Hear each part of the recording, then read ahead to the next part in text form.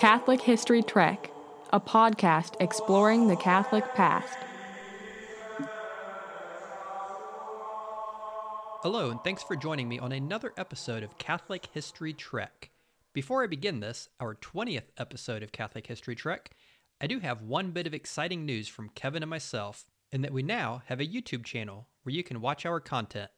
It's the same audio as our podcast, but with the addition of multiple pictures showing the historical characters and events being described in our episodes.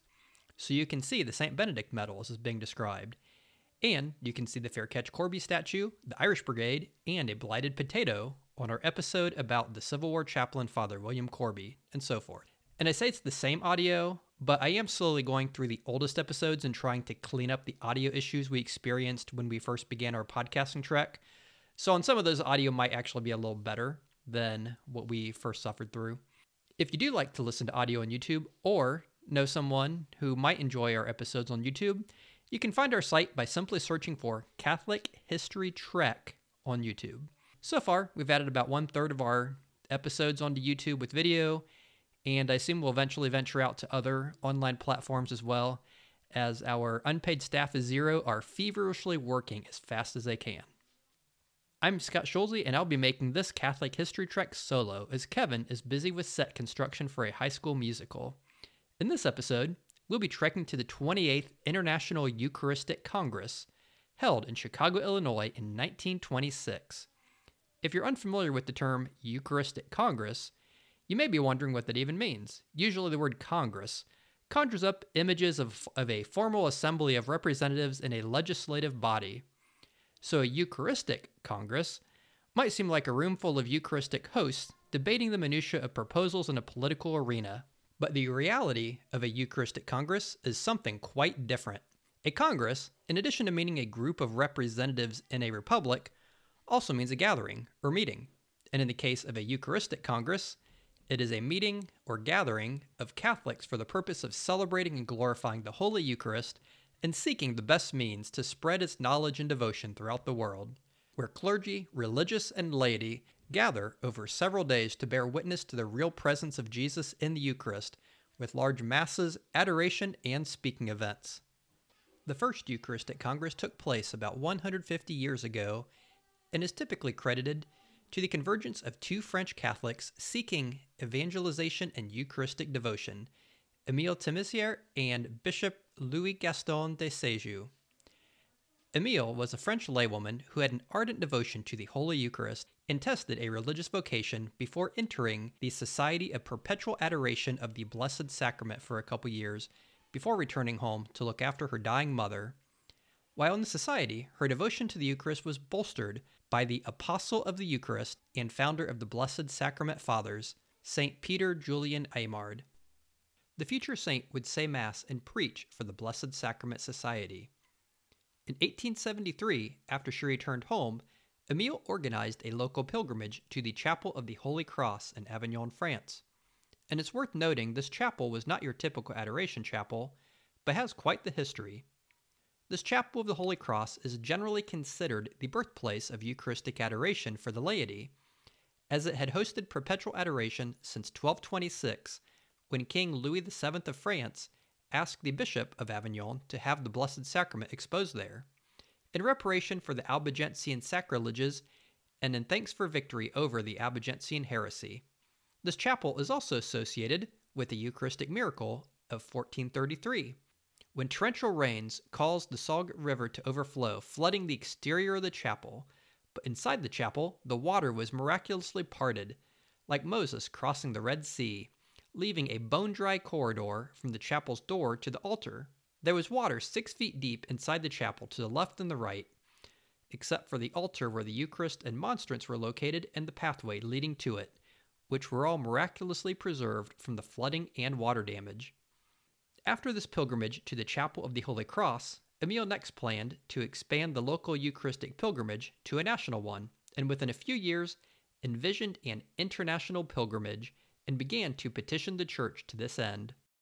Meanwhile, Louis Gaston de Séjoux, the Bishop of Paris, was dedicated to evangelizing and supporting solidarities and organizations of the faithful, including the promotion of the St. Francis de Sales Association, for the defense and preservation of the faith, which he helped spread throughout France. He is generally credited for the first International Eucharistic Congress and making it a reality. Unfortunately, he died in 1881, only 2 weeks before the first Eucharistic Congress was held in Lille, France. And if this town in France sounds familiar from another podcast, it was mentioned in the previous episode when Kevin and I discussed the Catholic scientist Louis Pasteur, who taught at this town's university in the 1850s, where he began his famous work on fermentation. From this first International Eucharistic Congress in France in 1881, they were held almost every year until 1914, when World War I caused an 8-year gap, with the next Congress postponed until 1922, held in Rome, Italy. From 1922, these International Eucharistic Congresses continued every couple years until 1938, when they were again interrupted by war.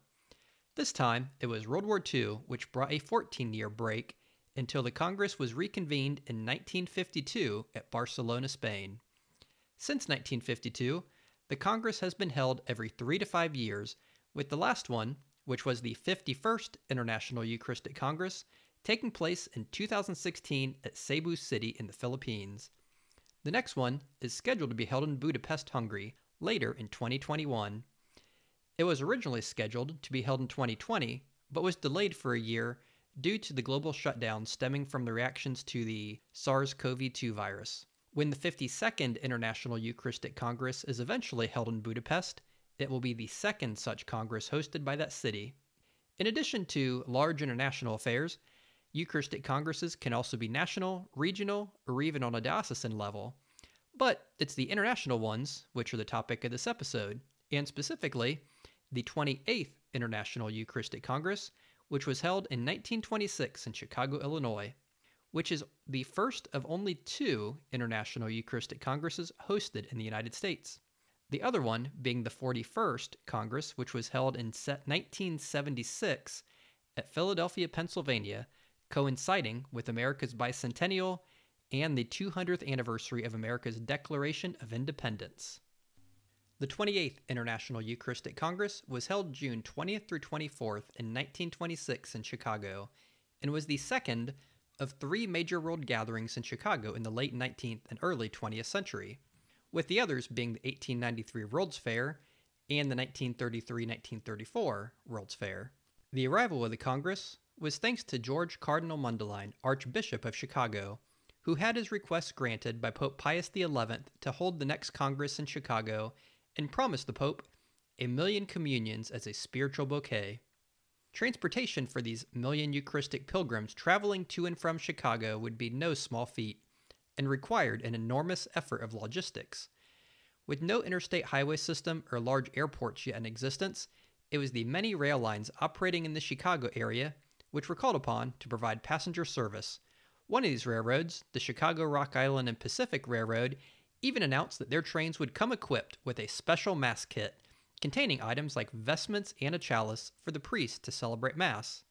In an era when chapel cars were still around, check out our episode on Catholic chapel cars for more details on that topic. My assumption is that the Mass kit was for the priest to say Mass on the train.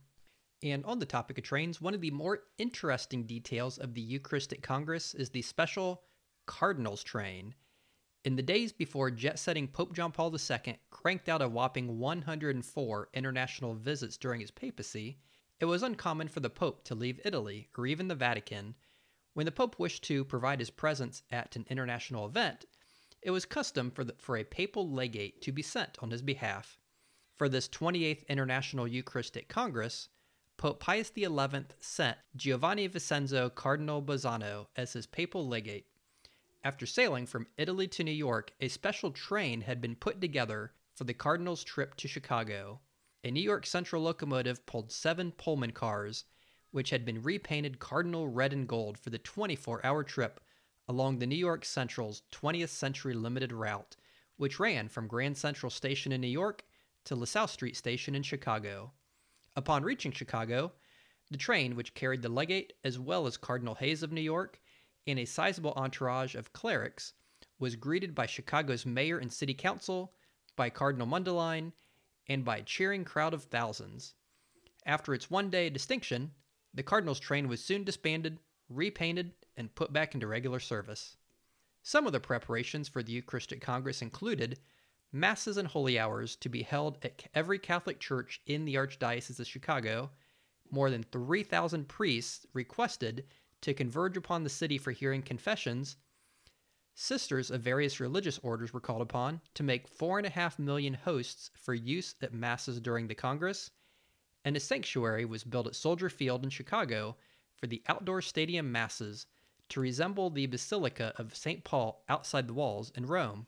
The Congress opened on Sunday, June 20th, and commenced with a procession of religious orders, monsignors, bishops, archbishops, and cardinals, which was watched by 250,000 people who could listen via the modern innovation of loudspeakers, and churches across the nation carried the opening procession via radio broadcast for those who could not make it to Chicago. The next day, Monday, June 21st, was Children's Day, with several 100,000 people converging on Soldier Stadium by streetcar, elevated train, and car for Mass, which included a choir of 62,000 schoolchildren. Seminarians from St. Mary of the Lake Seminary, now called Mundelein Seminary, led the procession.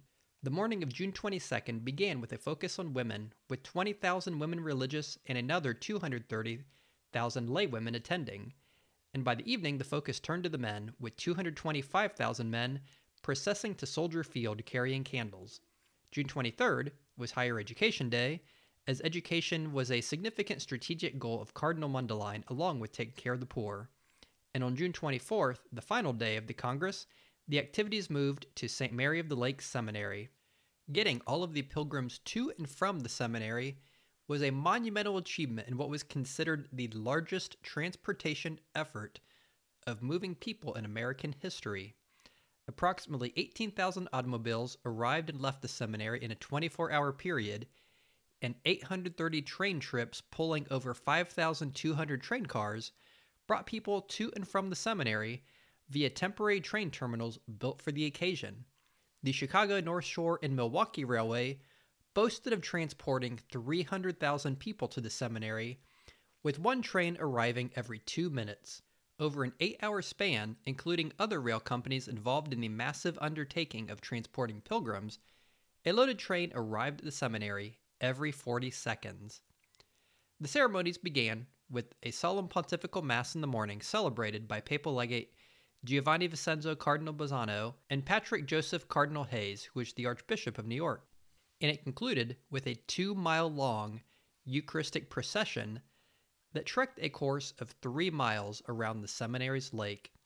It's estimated that over 800,000 people attended the Congress's closing day Mass, which is an incredibly impressive number that not only rivals the monumental numbers that Pope John Paul II drew at the 1993 World Youth Day in Denver, but drawing 800,000 people in 1926 means that roughly 5% of the nation's 16 million Catholics had converged upon the city of Chicago for the International Eucharistic Congress. To put that 5% into modern context, that'd be like having 4 million Catholics all converging on a city today. 4 million people descending on a single city in a single day would be essentially like taking one decade, actually over a decade's worth, of attendees for the annual March for Life in Washington, D.C., and squeezing them all into a one-time event. The 28th International Eucharistic Congress in Chicago was an important event for the Catholic Church in America for several reasons. Nationally, it brought a very brief respite from rampant anti-Catholicism in the United States, as vitriol turned to curiosity, and even a few newspapers paused their regular programming of anti-Catholic rhetoric long enough to describe the events somewhat unbiasedly. But any hiatus in nationwide animosity towards the Church was short-lived, as seen in the 1928 presidential elections held 2 years after the Congress, when Catholic and Democratic candidate Alfred Smith lost in a landslide, due in no small part to his being a Roman Catholic. On a world stage, it highlighted a change in a global view towards the Catholic Church in America. From the time of the 15th century discovery of the New World and the first Masses celebrated in what is now U.S. soil in the mid to late 16th century, the United States had been considered mission territory. Despite the birth of the nation and emergence as a player on the world stage, the missionary label endured for the first 4 centuries of Catholicism in the United States. placing the church under the supervision of the Congregatio de Propaganda Fidei, or the Congregation of the Propagation of the Faith. This was the case up until the 1908 Apostolic Constitution, Sapienti Concilio, issued by Pope Pius X. The hosting of the 28th International Eucharistic Congress in Chicago was sort of a coming-out party for the Catholic Church in America, emerging from missionary status to a full-fledged established Catholic Church. And perhaps most importantly, the International Eucharistic Congress afforded the opportunity to unite Catholics sparsely spread across America through their Eucharistic belief in a mostly disapproving Protestant country. The Masses and prayers at this 1926 International Eucharistic Congress would have been said in Latin, and as always, we conclude this episode of Catholic History Trek with a prayer in the Church's historic language of Latin. Gloria Patri et Filio et Spiritui Sancto, sic ut erat in principio et nunc et semper, et in saecula saeculorum. Amen. Thank you for listening to Catholic History Trek. You can reach us at catholichistorytrek@gmail.com.